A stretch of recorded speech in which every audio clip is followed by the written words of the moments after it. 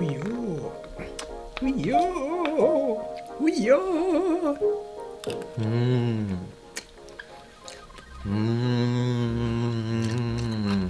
Nasi lemak. So good. So good. Bought this from the uncle and auntie at the Market Square. Really, really very good. Very recommended. Anyway, let's look at the Bible, Mark chapter 4, and the last verse 41. They were terrified and asked each other, "Who is this? Even the wind and the waves obey him," obey Jesus. Because Jesus saved them. They're about to drown, about to be killed by the storm. And Jesus saved them by commanding the wind and the waves to stop, and just shh, it just stopped. And they go, ho, ho, ho, ho, ho. Now they're more scared of Jesus than they are of the storm. And I guess, in one sense, I guess that's a good thing. Because they're finally asking, who is this guy? They presumed him just to be a normal guy, a teacher, but he does something that only God can do. So I guess, it smashes all those presuppositions and prejudices, makes us go, hey, maybe take Jesus more seriously. And that's always a good thing.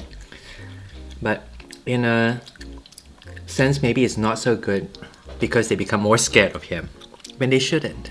They should be more trusting in him. They should realize that Jesus really does care for them. That's why he saved them.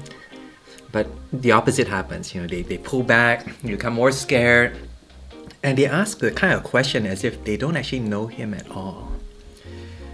And I guess this is worrying if someone has been blessed by God, or maybe even saved by God in a sense. They've been saved by Jesus from the storm in this story.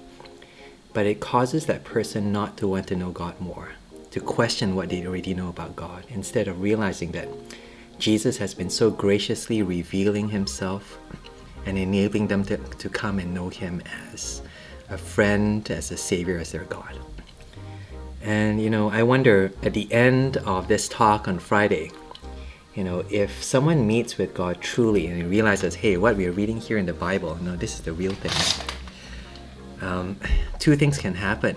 One thing, it might make them more curious and make them want to find out more for themselves in the Bible about who Jesus says and what the claims that he makes are in his word.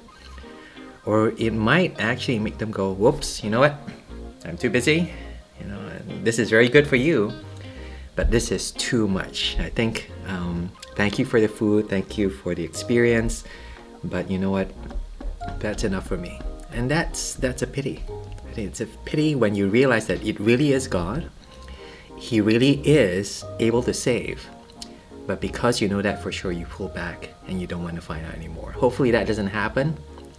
Hopefully it doesn't happen to you if you call yourself a Christian. Because, sometimes, when we realize that being a Christian means following Christ for the rest of our lives and taking up the cross every single day of our lives, we might say, you know what, today I'm going to take a break.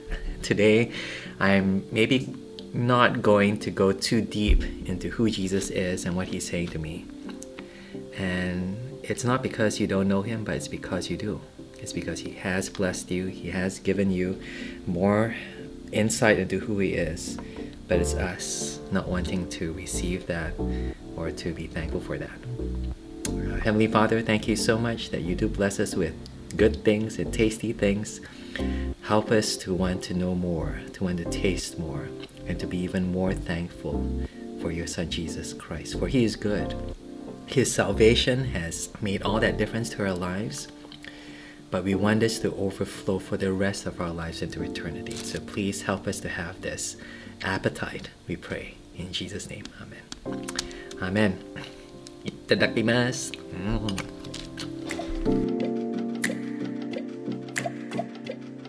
Thought you knew me so much better.